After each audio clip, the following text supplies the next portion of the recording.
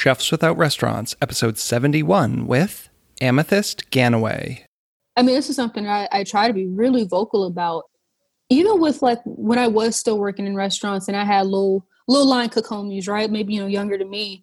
And they're just trying to figure things out. Cause, of course you got some of them on one hand that are gung ho, right? Like, I'm going to be a chef. This is all I know. Chef life, hashtag forever. You know what I mean? Like, you got those types, and then you got those ones who are like, man, look, I'm just here because I need a job. I'm still in school, whatever. And I'm like, even if this is what you choose to stay doing, learn everything that you can learn. Suck this stuff up from whoever is around you. Even if a bad boss is still a boss that you can learn from. I'm not going to say stay there, right? But like, there are transferable skills in some aspects, but most places aren't going to teach you them. Most places don't have time. Your chef does not have time to teach you how to read a P&L. Half the time, your chef probably doesn't know how to read a P&L himself. This is the Chefs Without Restaurants podcast with your host, Chris Spear. Each week, I'll be speaking with food entrepreneurs and people in the culinary industry. If you're interested in learning more about our organization dedicated to helping people build and grow their food businesses, look us up on the web at chefswithoutrestaurants.com and .org, and on Facebook, Instagram, and Twitter at Chefs Without Restaurants. Now, enjoy the show.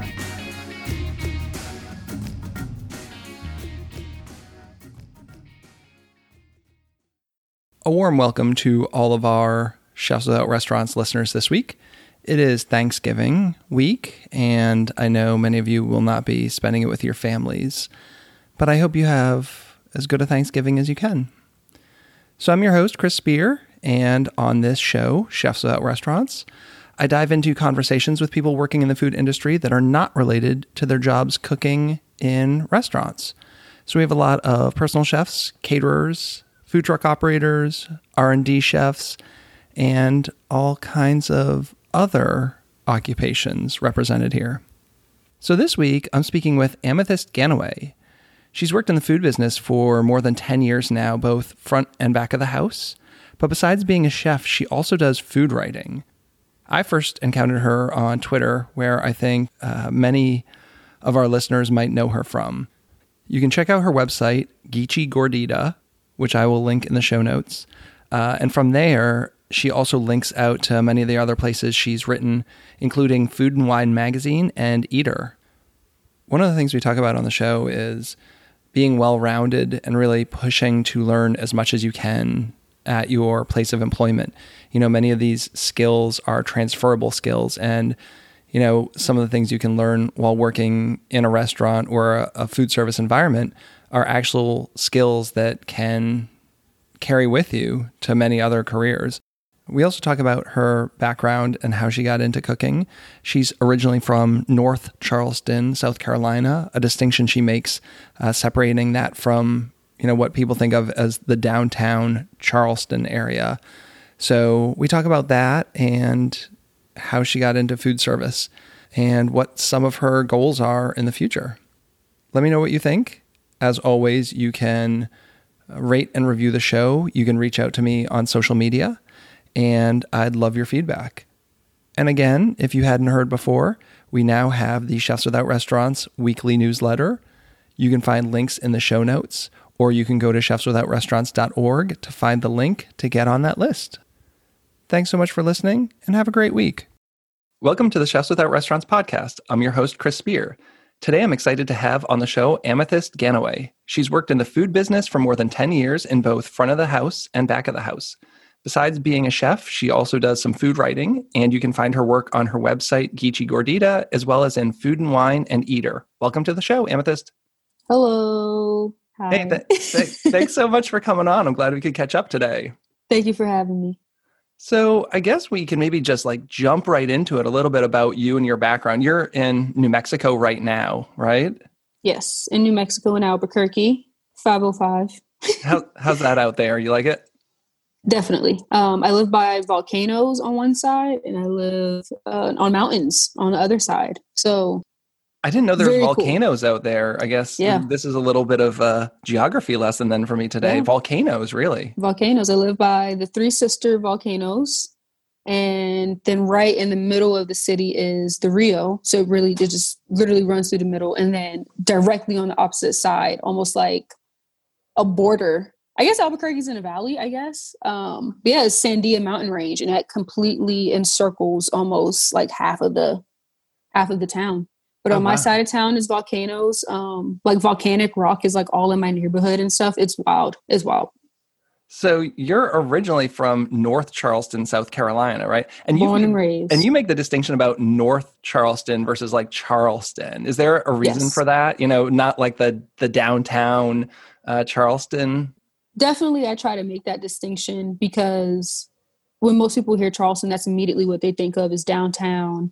You know, cobblestone streets, the Battery, Rainbow Row, horse rides. Yeah, you know, horse-drawn carriages. And I mean, I'm from North Charleston. I'm from literally, you know, 10, 15 minutes up the road from that. And it's like, on one hand, it gets kind of left out of the conversation, but then at the same time, is being completely, all of the gentrification from downtown and people who can't afford to live downtown now is coming up into North Charleston and is getting completely rebuilt, right?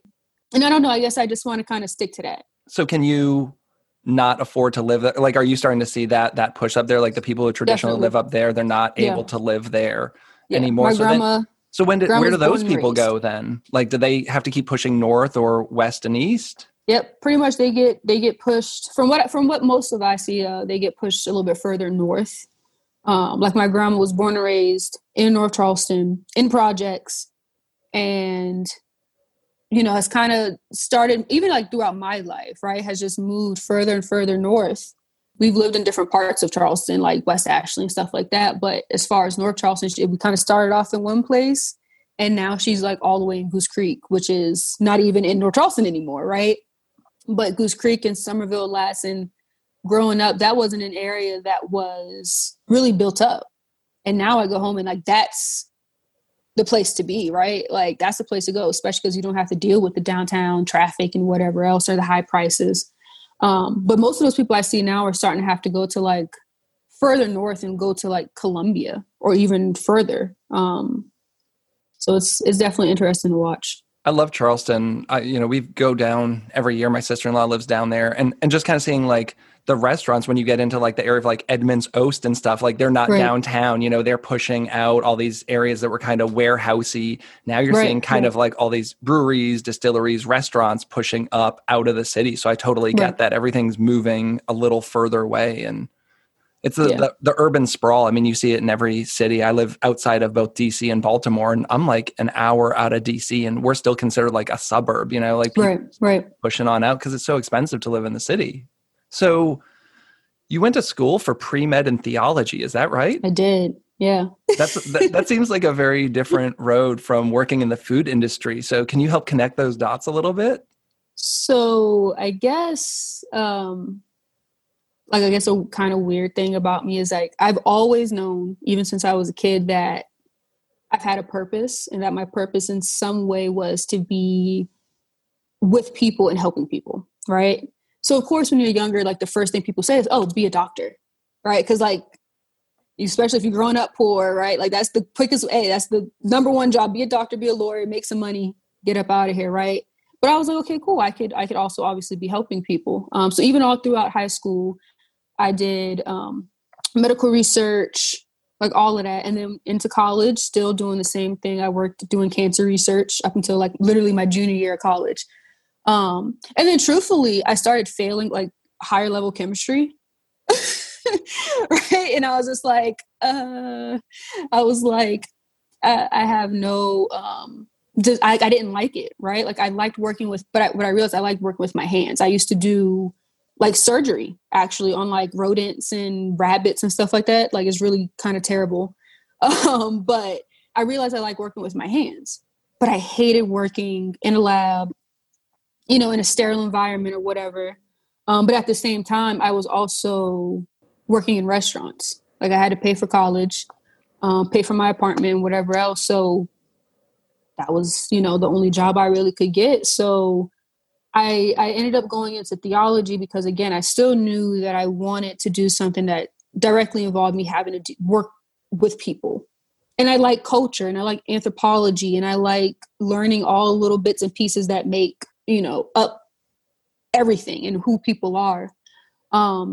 But honestly, truthfully, like I wanted to go back to school for theology and be a teacher, be a professor. And like I said, though, I've been just working in restaurants and I got like stuck, right? Like not stuck in a bad way where it was just like, oh, this is the only option I have, but like, oh snap, like this is what I really, really, really like doing, right? And I make pretty good money, right? Especially if, when you're 20, that's good money, right? Yeah, like, it's not doctor money, but it's pretty decent. Right. I was making decent money as a 20-year-old, right? And at this time, I was still a server, so I'm making bank in a college town, hundreds of dollars a night. It's cool, and all I'm doing is serving plates. Great, But then again, I just fell into it and just started getting opportunities, and kind of forcing myself, honestly, into opportunities. And I was just stuck with it. Yeah. Did you have to push for that? It seems like you don't always have the opportunities. Like how insistent were you on talking to your bosses and saying like, this is something I want to do? Like nothing was handed to you. You had to go and get it. I was and just as like in general, right? I'm very much like a why type of person, but like, why are you doing that? Well, and then what is that outcome? Or like, so for me, and I'm sure if some reason, if any of my old managers ever hear this, they'll definitely agree that it's like, why are you doing that? Right. But I also took a lot of initiative on my own. I'm like naturally very bossy. I kind of like to be in control. I like to be in the lead. I like to excel at whatever I'm doing. But I think that on top of me literally just constantly bugging my bosses, like, well, why are you having to sit, this table here and a 2-top here and not a 4-top here, right? Like just first off, logistically, it made sense to me because I needed to figure out how can I make more money, right? Like how can I flip more tables? You know what I'm saying? But like, so that's kind of where it came into, but it's like, well, if I'm going to ask, like if I'm here, I'm just going to ask. I don't have the money to go to culinary school. I don't have, I really don't even know at that time, like what I wanted to do, right? Like I said, I'm like 21. So I just asked questions and I really was and am still that person who's like, okay, what are you doing? I don't mind coming in early and staying late, right? I don't want to. I will do whatever I have to not do that. But I definitely want to know the whole picture instead of just this one thing that I'm doing. So I think that kind of incessant need for myself personally to just have answers to questions. And then, like I said, just being an annoying employee to my managers, or it's like, well, if you're doing that, can I come help? Can I see what, how you're talking to a table and why you're talking to a table? Just because like I was just that type of person. Were they receptive to that, or do you think they were? So it wasn't kind of like, man, stop asking me questions. It's kind of like with kids. Like sometimes you just want to say like, do this, and ask why. It's just like because like I don't have time to get into this. But like, were they good with you? I think they were mostly good with me, honestly, because 9 times out of 10 they didn't have to rely on me for anything else. Right. Whether it be me picking up a table or, anything, right? Like little things that I think otherwise would annoy them coming from other people. Like, well, okay, I'm tired of having to tell Sarah, to pre-bus her tables every time. Right. Like simple stuff like that. They didn't have to ask of me because I just already did it. So I think when I did have to come to them, with other questions, and they hopefully realized that I wasn't just asking like surface level. But they were more, willing to kind of work with me. I mean, I've definitely had some bosses who really weren't trying to hear that, right? And that's cool. But I feel like I could like safely say like at every single restaurant that I've been at, I've had at least one manager or boss or GM or, trainer or whoever I could go to that would answer my questions with no problem. Well, on the flip side of that, as someone who's run kitchens, I find that most employees don't ask why enough. Like I'd come by and say, why are you doing that? And you always hate that. That's how I was taught, or that's how we've always done. Like you see someone doing something over and over a certain way that seems ineffective. And like I always was trying to get them to question what they were doing and not just be like a cog in the kitchen machine. Like think about what you're doing and come to me. Like when I'm the chef and you're the line cook, you're working the line every day. Like, you don't need me to tell you, like, I'll guide you, but like, you should be looking at how the line is set up, not relying on a chef to tell you how to set the line up. Like, this is going to be your workflow. So what works for you? But so many people just come in and they just like, well, that's how the guy trained me and that's how it was done. And even if that guy's left and it's not efficient for you, just staying in that rut. Like, I want to tell all the young cooks out there, like, you need to be questioning why all the time. And I think your bosses are going to appreciate it. Yeah. And if you don't have a boss who does appreciate it, then you probably shouldn't be working there. Absolutely. Because that's your job, right? Especially as a chef, like, push your team, you teach, pass this on, right? And it's also going to make your job easier for you at the end of the day. But I've had people like that who are just like, why are you questioning me? They take it as like an attack on their authority, when it's just like, I just want to know, why did you peel the ginger with a spoon? Like, what, you know what I'm saying? Like, why is that a more efficient way or a better way to peel ginger than using a knife or using a peeler, right? Like, I think like, people see things as personal attacks, like any kind of critiques. It's really hard, like, I've seen plenty of wait staff say to a cook, like, you do a pre-service tasting or something, and they'd have a criticism, and like, the cook is very dismissive of them because like, they're not a chef or they're not a cook. It's like, well, they're probably closer to your average customer, right? Chef, right? Like, why aren't you listening to feedback from the dishwashers and the servers? Why don't you want to get better? And it's just like an ego thing, and not just from big up chefs. I think just cooks in general and people in general. I don't think it's just the food industry. I think it's hard to take a critique, like, especially when there's something objective. It's not like a X plus Y equals Z. It's just, it's a creative endeavor. You've made this dish. So there's room for personal interpretation. I think it's really hard sometimes to accept criticism. I think there needs to be more teaching of staff how to take critiques and how to give critiques effectively. That's what I'd like to see in kitchens. So how did you transition from front to back of the house? So it was, again, partly kind of me, like, honestly getting bored with front of house. And this is something I always tell new servers, new cooks, anybody in general, right? Any field that you have to work with other people. My very first GM that I really think was like really, really impressionable on me told me, sell the cheese, right? And I think that what does sell the cheese mean? Like literally to like, upsell. Oh yeah, right? yeah. Literally just know how to upsell, but like sell yourself, right? Like, and I'm really good at that. I'm really good at going to a table and schmoozing, because again, at the end of the day, that's how, as a server, you're going to make your money. You have to be attentive to your guests' needs, right? You have to think before they can think about what they need. You have to know how to make something sound better, right? You have to learn your regulars, and this is maybe what they would like and what they wouldn't like, right? And I'm just really naturally kind of good at that. Not to like toot my own horn, but I am. And it got boring, and it was because it's easy. It's something that's easy for me. So I was in corporate restaurants, and I started doing expo. They had so that was like kind of their like assistant manager for back of house. And then you had like kind of a service assistant position that was more like an assistant manager for front of house. So I was doing both of them at the same time. So I would do like 1 week of back of house, 1 week of front of house, and then 2 weeks of me serving.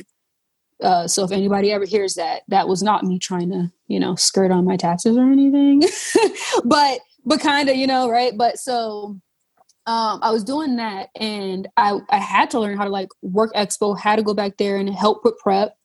And then it was kind of like a precursor into me going into corporate management.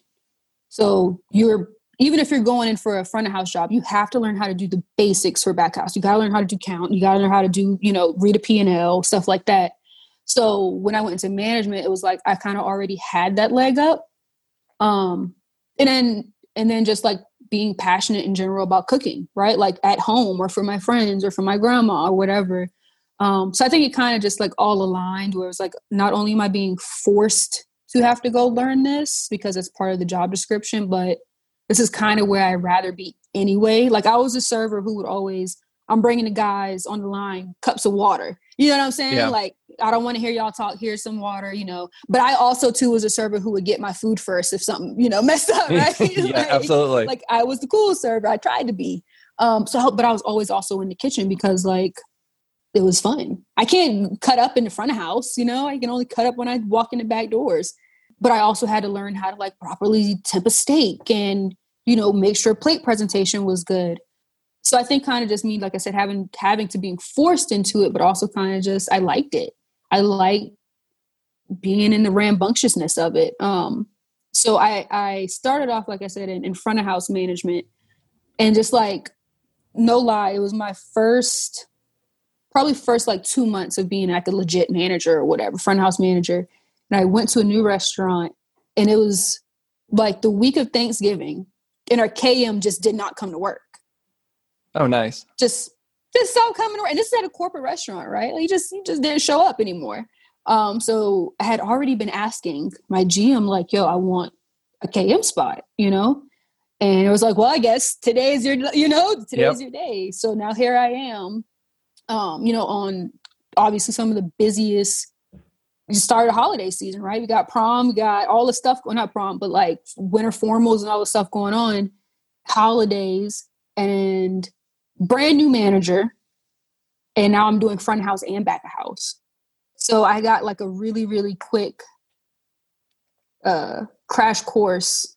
Trial by fire, right? Trial by literal trial. And it's sadly, unfortunate. I try not to be that sort of like cook or chef to other people, but like sometimes you have to be, because the only way they learn. And I'm kind of glad that that's how I learned, where it's just like, you know, this is a restaurant that has 2-3 monitors with tickets coming in at a time. You got a 9-10 man line. We don't have a manager. And now my team's freaking out. So I have to come back here and I have to learn how to do it. Yeah. I have to learn how to do it with them. So yeah, I got a lot of trial by fire and just stuck with it. I've seen that a lot. You know, I worked in contract food a lot. And when you work for those big companies, there's very few mentors. Like it's very rare that you come in and they move you up. It's more like, right. Oh, you were a sous chef at this place, come be our executive chef. And you just come in and like nobody teaches you how to be an executive chef. You know, I worked for Sodexo and it was like, oh yeah, sure. Come be our executive chef. And like, I remember my first day at the last job I had, like my boss came over and was like, okay, here's your office. This is your sous chef.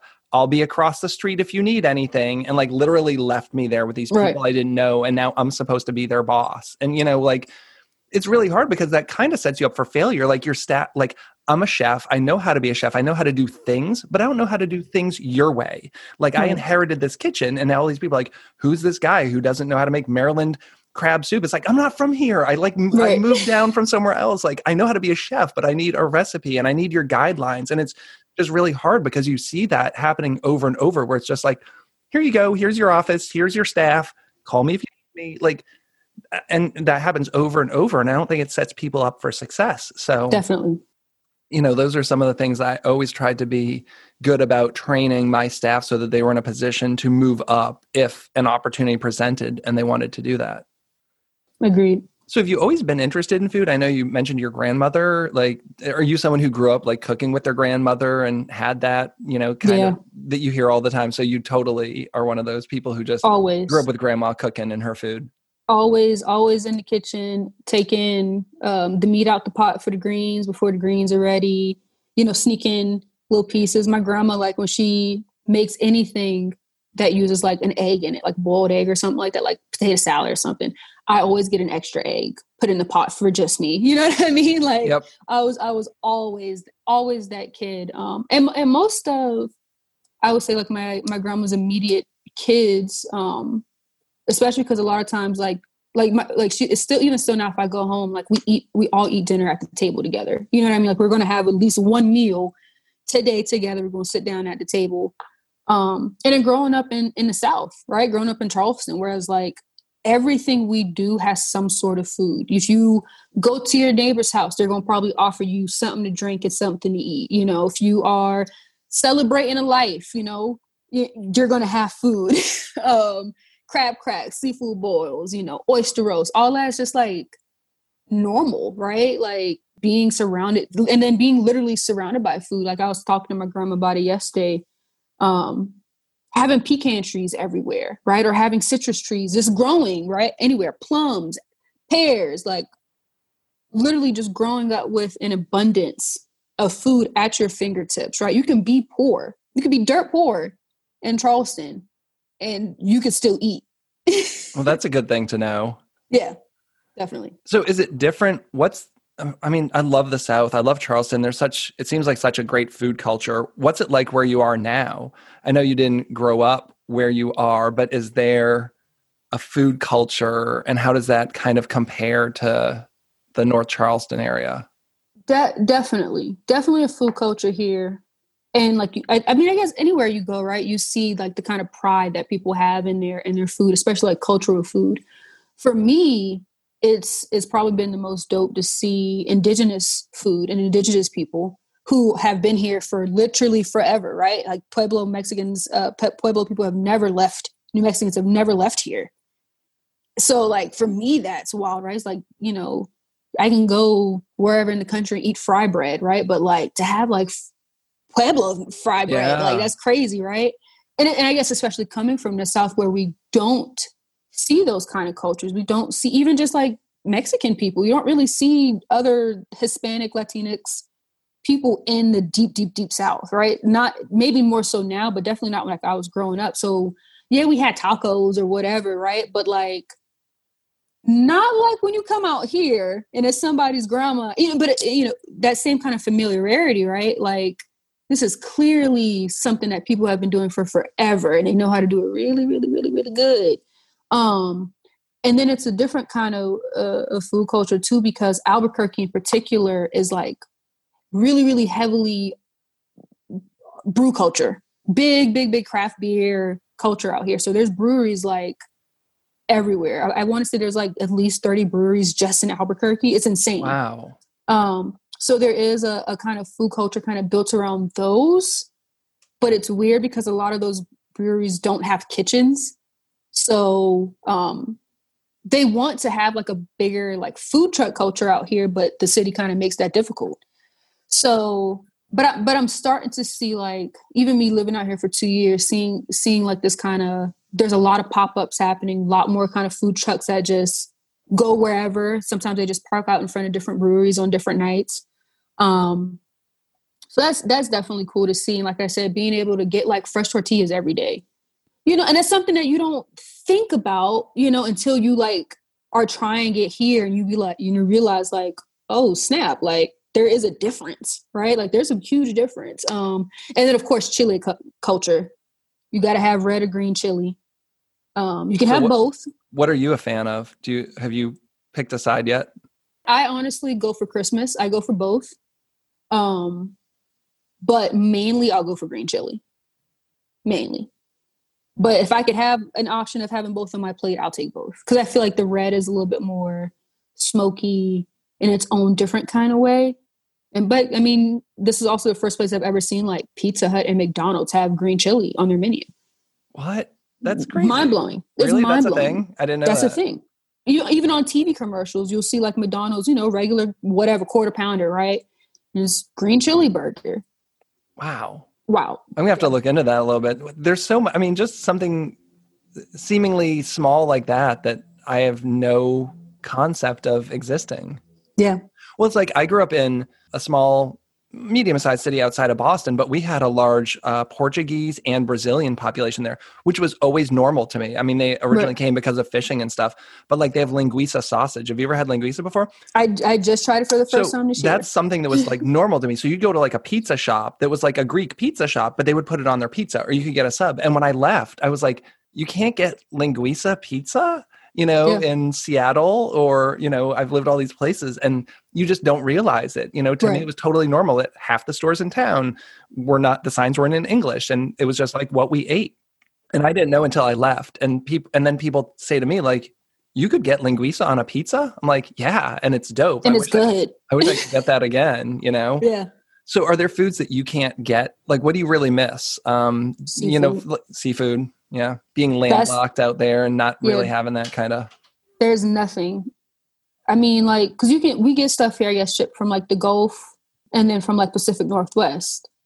But like, that still has to get shipped here. You know what I mean? Like, it still has to get shipped here. If it's any other sort of like shrimp or anything like that, they're definitely been frozen beforehand. And I'm used to being able to get shrimp somebody just caught like 20 minutes ago, you know, Yeah, or right off the like boat. right off the boat. Do they have crabs? Can you get crabs of any sort there? So you can get like Dungeness and like snow crab legs, right? Because they come frozen. But beginning of soft shell crab season, I got a couple. So I was like, okay, well, I don't know where these coming from, but I'm gonna get me some crabs. Man, I opened up the container, rotten, spoiled, already spoiled. And I'm just like, well, great. Like I spent, $30 on two little tiny damn crabs, and I can't even eat them. But like even oysters, right? Like oysters taste different from Pacific Northwest than they do coming from briny South Carolina marshy waters. Like so I can get stuff, but it's never the same. It's never the same. It's always going to be best when you eat locally and eat seasonally. Right, right. Trying to get soft shell crabs out there, probably not a good idea. Not a good idea. You have those cravings. I mean, there's things from my home that I want, and it's never going to be the same. I can't get any fish to fry, so that like is a huge thing, right? Like it's like, oh, we can go get some tilapia or some, pre-frozen catfish. And I'm like, no, I want a whole piece of grouper, a whole piece of whiting with the tail and the head still attached, and I want to be able to fry it, like. But then people out here don't, who are like, especially from here, right? Like they don't really like get it. But it's like it's a complete difference in how everything tastes, right? And it's just like I can't even kind of do that act that I do every Friday that I grew up with every Friday, frying fish on Friday. I can't even do that, right? It's not the same. Like I don't want fried mahi, Yeah. We have a great place here. And my father-in-law, like Friday, he always goes and gets like the fried fish platter. Like this place only does it on Friday, but that's his thing. And it's, whatever they've got. And quite often it's like whiting, and he's just like getting like beans and rice and fried fish and greens and sweet potatoes. And like we don't even bother like asking them what they want to do for dinner. Like they're going to go, and it's a Jamaican place. It's called Jerk and Jive, and they're on point, but like every Friday, without a doubt, that's what he wants for dinner. And, that sounds like a pretty good tradition to me. So we partake as much as we can. So now I guess so many people, know of you through food writing. I think, you and I connected through Twitter, which I'm sure a lot of your people in your community now probably found you through Twitter, wouldn't you say? Like, it seemed like, I don't know, I had no idea who you were. And then like one day we're somehow following each other or whatever, but just kind of like, I love what you're always sharing and talking about. But now, I mean, you've had articles in Eater and Food and Wine. And how did all that come about? Tweeting. just tweeting until enough people see that. And I don't know, I guess like because I had actually taken like a hiatus from Twitter for like 3-4 years. I wasn't even on Twitter until like maybe the year before last I came back, and even last year I was really, really not on it as much. But yeah, so at the beginning of the year we had COVID started, and then we had George Floyd's death, right? And all of the protests and stuff that came from that. And then truthfully, at least with these current opportunities, I just really got tired of white people talking about issues, even pertaining to food, that they didn't know about, right? Or like trying to be a part of this conversation without having Black and brown people in that conversation. Or like, everyone's like, oh, well, food isn't political. And I'm like, well, actually, like what a privilege to be able to say that it's not, when in every facet of its existence, it is political, right? But like, especially when you want to talk about Black people in protest, okay, then let's talk about it. If somebody wants to pay me to write about it, I will. And I said that, and somebody was like, okay, hey, we want to pay you to write about it. So. Well, there you go. That's a good way to jump into it. So there's a lot of conversations. People say like, I shouldn't have to educate white people about this and that. Like, where's your stance on that? Because it seems like you're writing about and talking about a lot of these topics. So it seems like you do want to get a point out there. I mean, I'm sure it's annoying if people are always like DMing you saying like, can you explain this to me? And you don't want to do that, but it does seem like you enjoy sharing the stories and kind of putting knowledge out there as best you can. Definitely. So a lot of the stuff that I do, like even randomly talk about, right? Honestly, it's not for anyone in particular. A lot of times it's just me just getting some tweets off, right? Or like thinking out loud, right? And forgetting that a bajillion people out there can see it. But But then two, specifically, to be completely honest, like I don't write with white people specifically in mind. And I think that's important because, again, especially in our industry where a lot of people's voices get erased, right? Like, okay, well then if this is my opportunity to be a voice, then I'll be a voice. And I want people like my grandma, you know, who look at people who work in food as like still, you know, bottom of the tier to like be able to see like, you know, read what I'm talking about to see that it's just more than what you think this is. Right. And again, too, even when I do write specifically for Black people, like I'm writing for myself. I'm at the end of the day, like this is just something that I feel needs to be addressed, and then people like it, right, or hate it. And I don't think that it is my responsibility to like actively go out there and educate anyone in particular. But if you are being educated by what I say, then I think that the point, I guess, still stands, right? Like, there's so many things in the food world. It's hard for everyone to stay on top of any of them. So like, I would say an example is I love grits, and I've been a huge fan of Geechee Boy Mill, right? Like they have so many kinds of grits. They have great grits. They have great grits. And, you know, as someone who didn't grow up in the South, not really familiar with the term Geechee and what it means, I didn't give it any thought. You know, it's like just grits that I had readily available. And then, you know, I think probably even through you, when all of that kind of came about this summer and the conversation about who are the people behind this, is that a term they should be using? I found it super interesting and just really dove into it and just started reading more. And I'm appreciative of people kind of sharing that, saying like, yeah, maybe it is a great product, but like we should also be talking about the people behind it and whether they can claim to use that name. And they've since changed their name. I don't remember what they're calling themselves now. I think Marsh Hill Mills, something like that. Yeah. Yeah. So the term Geechee, I don't think is one of those terms that's widely understood. It seems like there's even a lot of confusion by people in the South, not, you know, move way out to like where I'm from. I had never even heard the term growing up. So do you feel like things like that are a step in the right direction? Or is it just that like they're doing it because they feel like pressure, and if no one had called them out on it, they would have just kept doing their thing? Both. I say both, right? Of course it's a step in the right direction, but I would like for people to get to a point where you can think, you know, before you do it, so that this does not have to happen, right? Like, not just changing it because you're getting called out on it, but like having the pre-thought of saying like, okay, is this what I should do? Or maybe you do start it and then a year in have the self-realization that this was probably a good idea. Yeah. So I think it's a little bit of both, right? I think that, okay, you can own up to it, right? And hopefully now clearly other people should know not to do what you did, right? They should learn from an example, but that's easy to say when you've already built a business and a brand off of it. You already have clientele that know your product, you know, and know you by this one name.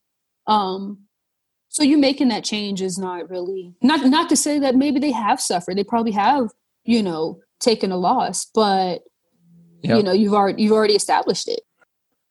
So what's your career path look like? Like, what are you interested in doing? Even if it's short term, like, do you have set goals and things that you're looking to do? Or are you taking it day by day? I'm day by day in this thing, man. What's COVID look like right now? What are you doing like work wise? So doing a lot of like recipe developing, working for some brands and some publications. I will have some more pieces coming out really soon. I have a lot of stuff coming out like really soon. So that's a good thing. I'm kind of honestly overworking myself. But I don't know, long term right now, all I can do is really like freelance. Like New Mexico at first, at the beginning of the pandemic was really, really good, right? Like governor shut down really early. We had some of the lowest cases, you know, in the country for months. And just like every place else now, we're skyrocketing back up. So, I mean, at some point I wanted to go back into a restaurant, and then I'm just like, that's just not going to happen. It's just not a possibility. And with freelancing, it is kind of giving me the opportunity to kind of take a step back out of the kitchen, kind of refigure out what kind of goals are even attainable, right? Because I don't know how next year is going to look. I don't know how 2022 is going to look, right? I would still love to do my pop-ups that I had planned for this year. I would love to still do my internship for America's Test Kitchen. That I had planned for talk about that for a little bit. I saw that. How did you get this internship? I honestly, and what does the internship look like? You just applied for an internship with them. I just applied. Like that. This is one thing about me too, man. Like I'm always looking for a job. I can have a full-time salaried benefit job and I'm probably on the clock looking at Glassdoor. You know what I mean? Like, hey, nothing wrong with that. I mean, always trying to improve yourself. Always. So no, I know I haven't met them yet. Chef El Simone and Chef Cassandra Laughlin, two women who work for America's Test Kitchen, and had already been kind of just talking to them about their experience working there. And I think I just happened to be on the job page, right, looking and seeing what they had. Not ever going to move to Boston, right? But I'm still looking just to see like what are my options out there? What are jobs out there looking like that are outside of the kitchen, outside of a restaurant? And I saw the posting for it. And I sent it to them, just kind of asking them like, hey, do you know about this, blah, blah, blah. And they were like, yo, go ahead and apply. So I applied, and they usually do, I want to say like 2 to 4 rotations every year of a couple of people. They prefer people who have like, actual culinary experience in a kitchen. So I applied, and I was supposed to be doing a test kitchen intern. So doing all the behind the scenes stuff, learning also like about their editorial process, learning how they do the TV recordings, kind of jam packed into about 3 months. But then literally about a week, I want to say it was exactly a week before I was supposed to fly out there, is when they're like, hey, we're going to push this back a little bit, and then next week, hey, we're going to push this back maybe until a couple months. And then, next week after that was like, nah, look, we completely had to shut down.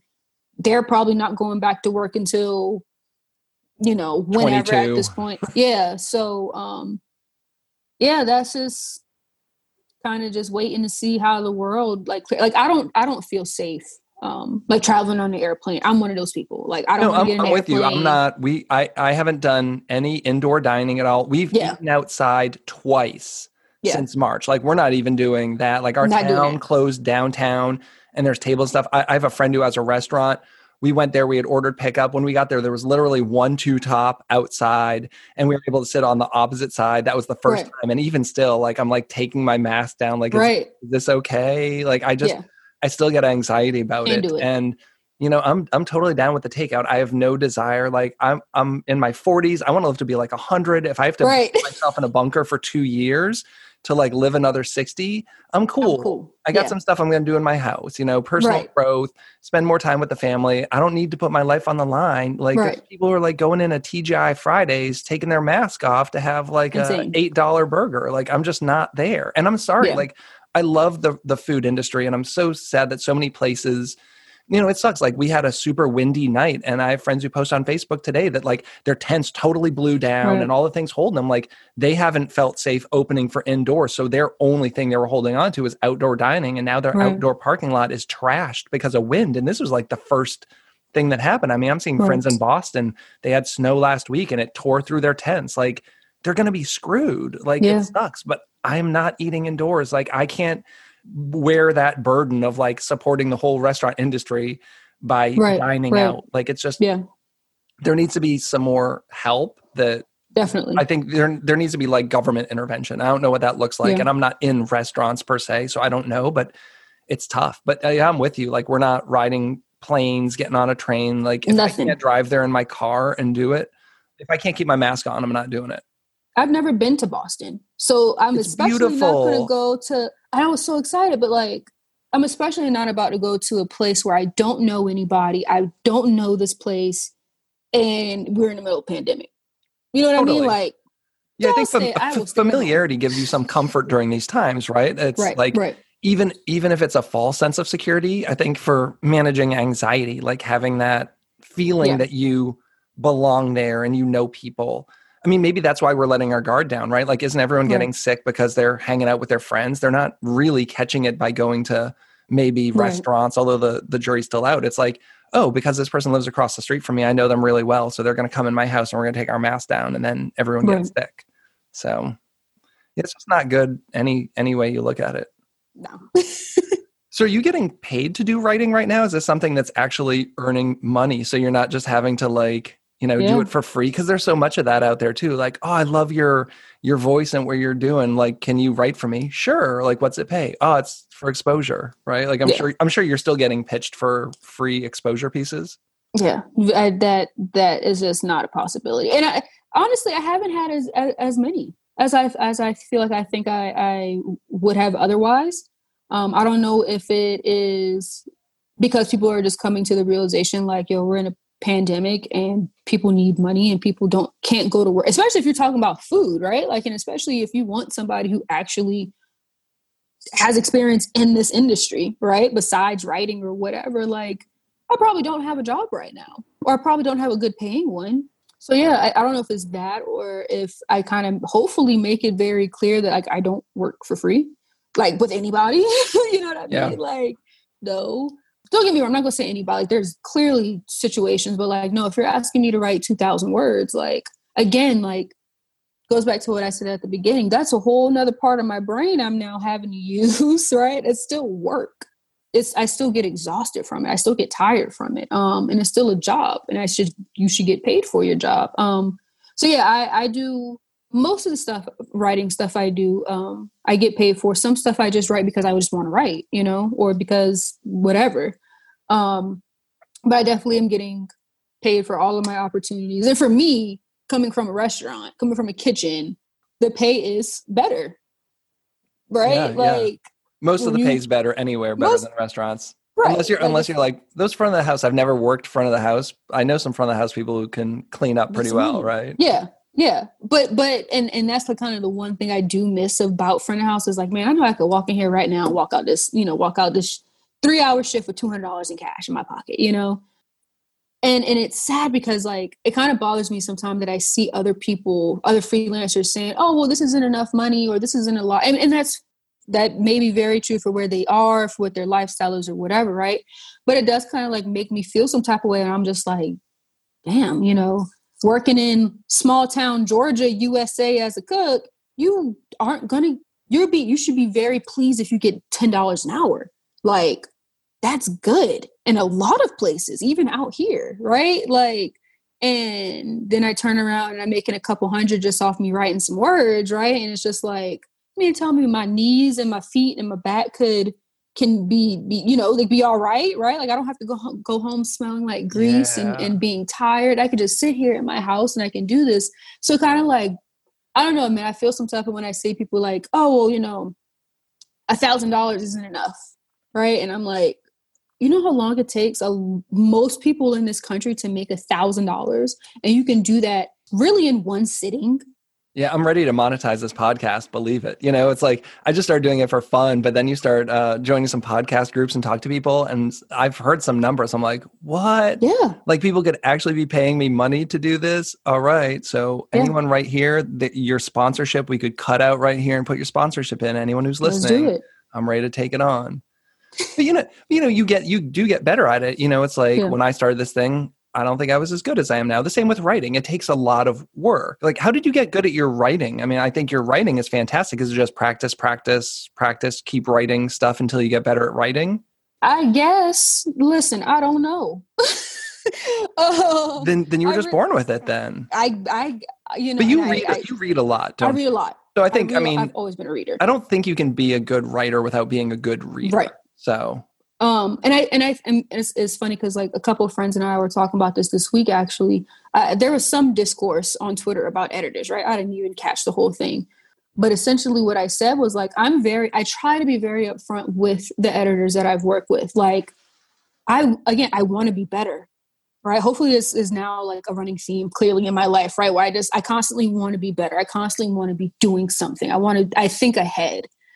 So I tell them like, give me feedback. Like, don't get me wrong. Don't be an asshole. Excuse my language, right? Like, don't be just a complete douchebag about it, right? But like, I want to know, why did you specifically change this to this, right? Because I don't know. I'm not a professional writer. I didn't go to journalism school. I don't understand an M dash. You know what I mean? Like, I don't get that whole conversation. Like, I get it, but I don't. But this isn't my, passion, right? Like, this isn't my career field or whatever. So I don't know what I'm doing. I literally just sit and I just type whatever comes out of my head and it makes sense. I will say, like, growing up, again, yes, I read a lot, like crazy. I have, I still have I guess an award, a record at my old elementary school for reading the most accelerated reader books. Nice. For like third grade, right? So, like, crazy reader. But then too, like, I did take a lot of English forward classes, right? And like writing classes and creative classes in general for my degree. So I don't know, because I already had to write, like I had to write a thesis in high school. I had to write a thesis in college, like having some sort of a background of like, this is how a paper should be structured, right? I have like that kind of background knowledge, but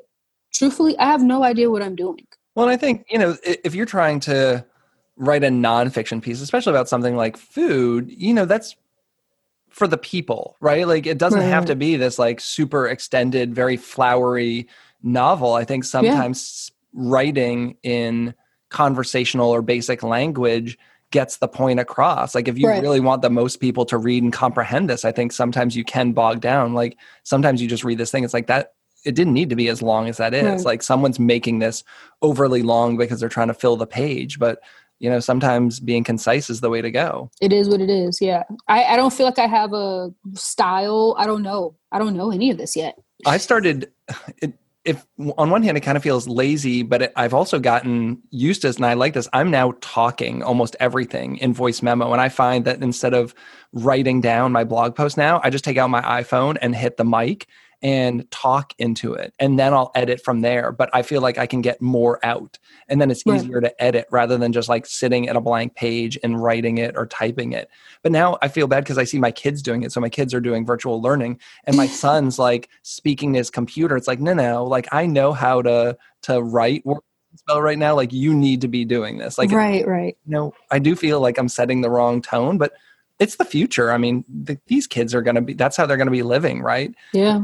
Seeing what we do. So I always pick up my phone and talk into it. And I'm like, I don't know that I want them doing that yet. They need to learn how to spell and read and write first.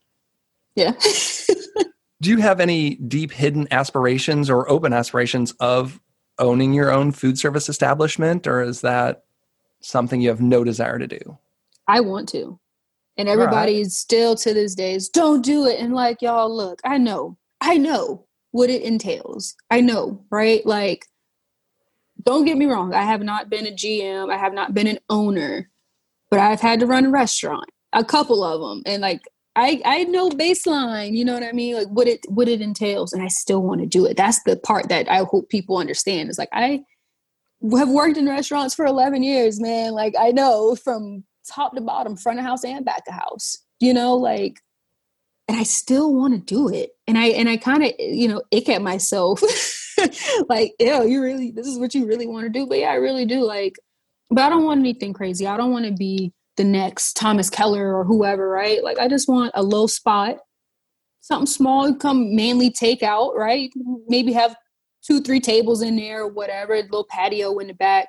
That's really all I want. I don't want anything that's going to require me to have a lot of staff and have to deal with 400 people. Like, I don't want that. Yeah, there's all kinds of restaurants. I mean, this Jamaican place I'm talking about, it was right up the street from us. It's in a strip mall. They have 3 tables in there because I feel like they just wanted tables. I've never sat in there and ate. Like, I don't care. Right.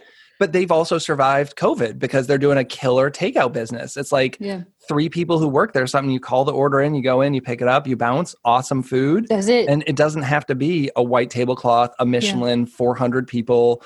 You can just have an awesome restaurant putting out some good food like that.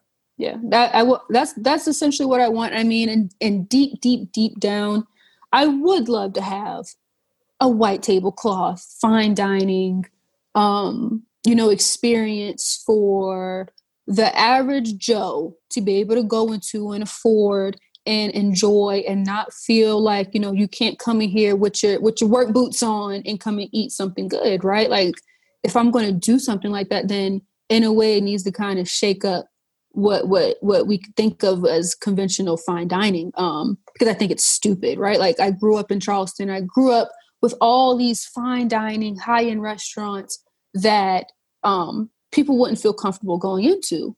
And luckily for me, I've never been that type of person. Like, if this is where I want to eat, this is where I'm going to eat at, right?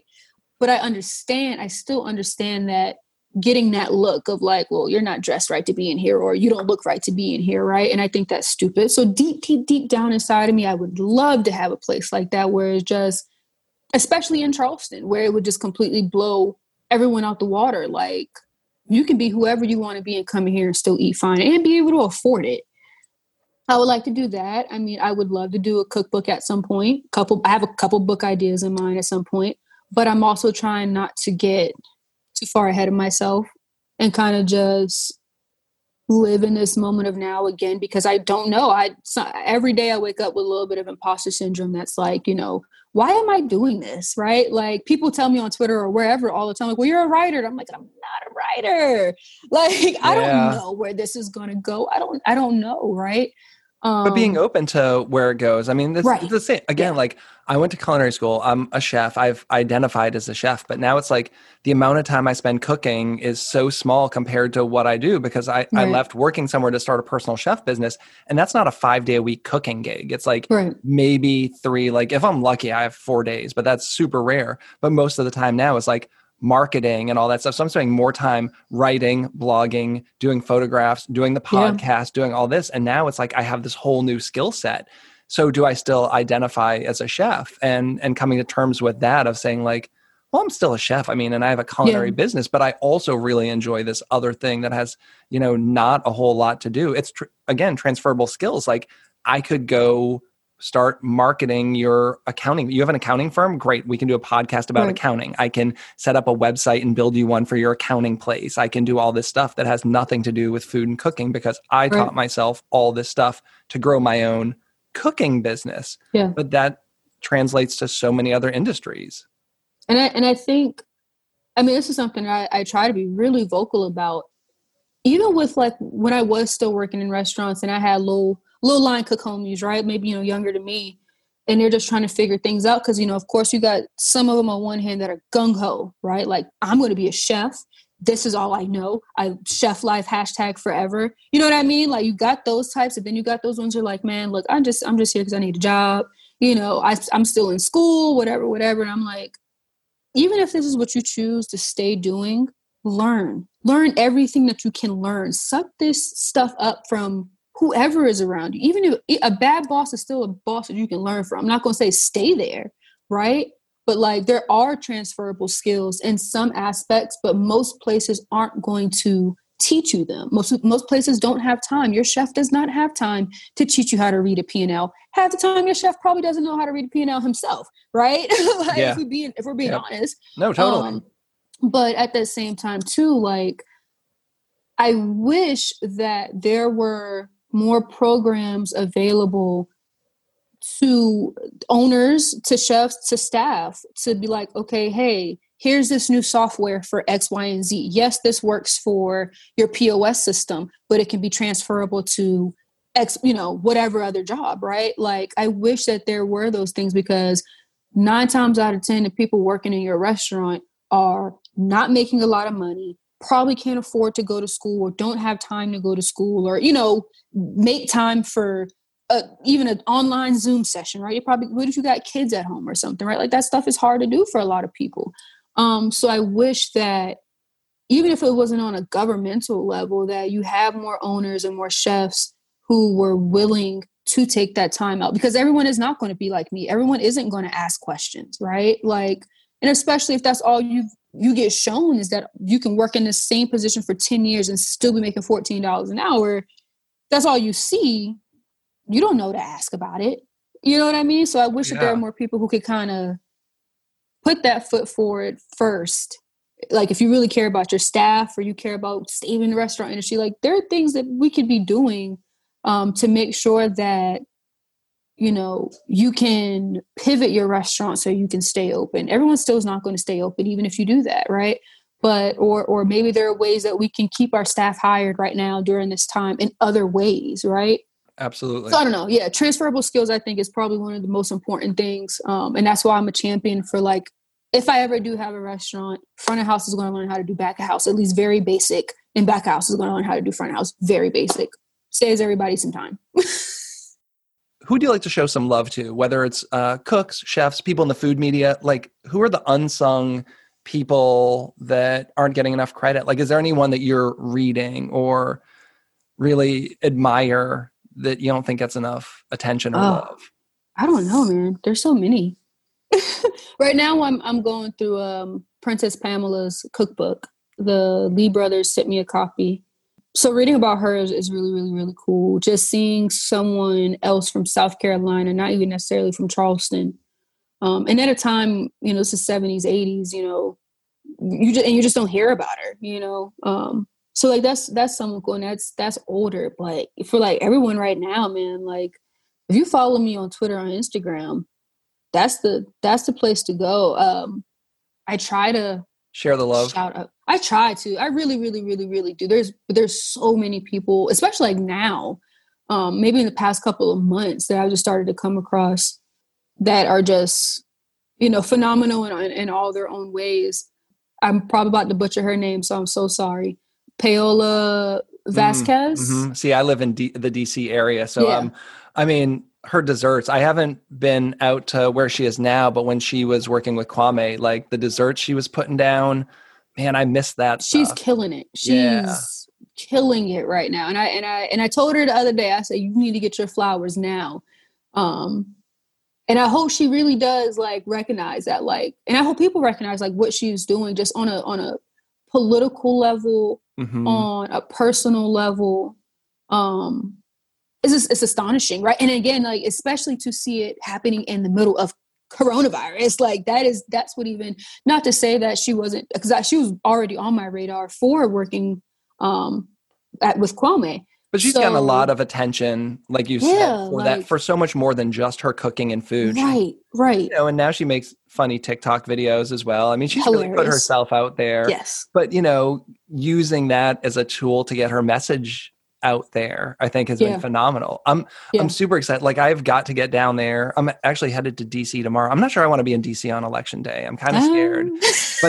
But we're gonna head down there tomorrow for some stuff. Did you do like a pandan, like something like babka or something like that this past weekend that just looked crazy? And that restaurant in general is really awesome, but I haven't been since she's been there. So I'm really excited. So I'm going to capitalize on the fact that I live about 45 minutes from there and go check that out. Yeah. I think she's someone that, brilliant. I've started to see coming up a little bit. It's great. Like, that's what I love about the internet is there's no gatekeepers now. It's, while you're in magazines like Food and Wine and stuff like that, like you can also just self-publish, and like, you don't have to wait for Food and Wine to publish your stuff. Like, you just put it on your website and post it up, and people will find it, and there you go. You're off to the races.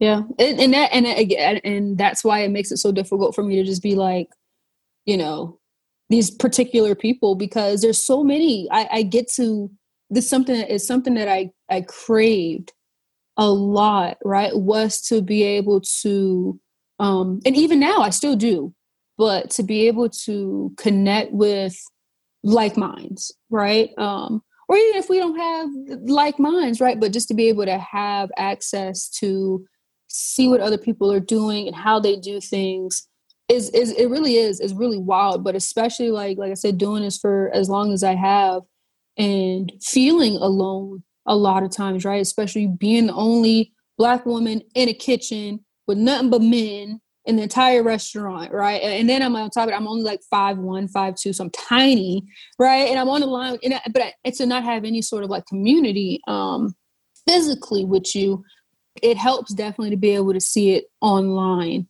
But there's just so many people now, right? Where it's just like every day I'm probably finding some new chef to follow, and they're probably in halfway across the Well, world. it's great. Like I've been on Twitter for over 10 years, and that's how not only I built my business, but found so many of my friends, and then it died off probably around the time, like you said, like you hadn't been on for like 4 or 5 years. I feel like there was a dip a little bit, and I stayed on, and I kept telling everyone in the industry, like, if you're someone who wants to connect with people and network, and if you definitely want to get some media attention, like you need to be on there. Like on Twitter, yeah. I've said a number of times, like when like all the publications I've been in was because of it started by some stupid tweet. Like I made pot liquor ice cubes. Right, stick with me here. Like you just take the pot liquor when you're done a thing of greens, and I like strained it out and I threw it in the freezer. I'm like, oh, these are gonna be ice cubes for a cocktail. Like let's stir them on a gin martini, and it gives like some funk. It's like bitter, it's sweet. There's some pork in there, and it was stupid. It was something I did, but like Kat Kinsman was following me on Twitter, and this was like 7 years ago, and she retweeted it. The next morning, John T. Edge had emailed me. He's like, I saw your pot liquor thing. He's like, I'm doing this article. Like, do you want to be a part of it? It's like, yes, I want to be a part of it. But it was just like one of those things. Like it went, it wasn't meant to be like a serious thing. It was just like taking a crappy photo on my phone. I posted it to my website. I tweeted it out. Someone I'm friends with saw it, reposted it. And then, it's like, man, like I'm going to be an Oxford American in an article with Sean Brock and Hugh Atchison because of like this stupid thing I did. But that's how it works. And you just got to keep like, I see, what do you put out? Like 85 tweets a day or something? Probably. I mean, I really forget. I honestly forget that I'm like there's other people who read it. It really is just me, like my, like not even half of my random thoughts that go through my head. Right. But like, it's like, oh, well, but I'm actually trying to cut back because especially this week in general, but just Twitter is not always a good place, right? Like, no, definitely it's a good place because like it definitely made me realize that like your heroes are a lot more accessible to you than you think they are, right? And they're also a lot more human than you think they are, right? Yeah. Like was used Kat again, right? I would otherwise have probably never heard of Kat, never talked to Kat, never thought of who Kat Kinsman is, right? And so yeah, well, I see this person talking about it and blah blah blah. So I was like, oh shit, like she's a real person, right? Who talks about okra all day, right? Like, so it's good on that part too. But then it's just like the constant flow of people and conversation and things that are happening a lot of times gets to be like way too much for me. You have to take it in stride. Like this past weekend, I had a lot going on. Like it was Halloween. I wanted to spend it with my family.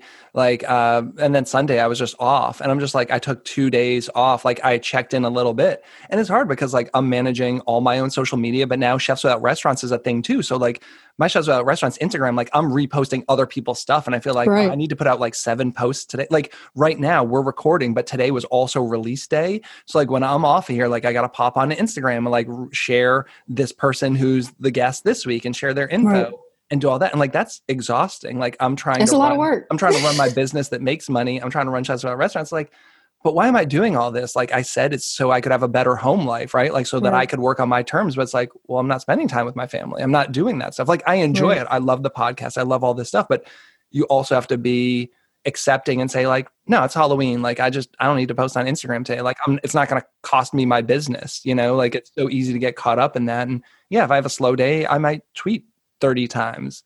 But I also might take like 3 days off, and you can't beat yourself up because you didn't get on the internet. Like there's other things going on. Exactly. This has been awesome. I think we're about ready to wrap up our time here. I feel like you and I could go for so much longer. And definitely. Any parting words, anything you want to share before we jump on out of here? I don't know, man. Y'all better wear y'all masks. That's all I know. Wear your mask. Yeah, I know. Wear your masks. This is gonna come out after election, so it'll be interesting to see. And I don't know how much I'm gonna be glued to the internet. I don't. Yeah, same. I don't know any good parting words, man. Just everybody stay safe. Really, Yeah, word. So we can all travel again, if nothing else. I know that seems like a small thing, but I just want to be able to. I want to go home. I want to see my grandma, y'all. All right. Yeah. Well, thanks so much for coming on the show. And to all our listeners, this has been the Chefs Without Restaurants podcast. As always, you can find us at chefswithoutrestaurants.com.org and on all social media platforms. Thanks so much. Have a great day. Thanks for listening to the Chefs Without Restaurants podcast. And if you're interested in being a guest on the show or sponsoring a show, please let us know. We can be reached at chefswithoutrestaurants@gmail.com. Thanks so much.